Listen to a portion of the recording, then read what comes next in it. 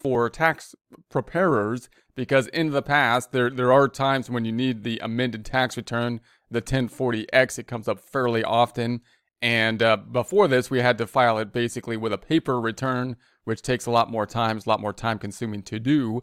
So it's actually really exciting news that they're going to have the 1040X as something that can be available to file electronically back to the text. Making this form electronically fileable has been a long-time goal for the IRS. I would think it should be.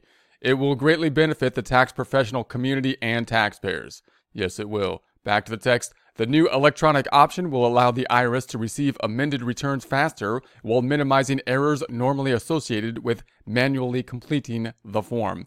It will also provide the IRS with more complete and accurate data to help support customer service representatives answer taxpayer questions. When the electronic filing option becomes available, taxpayers will only be able to amend tax year 2019 Forms 1040 and 1040SR returns electronically.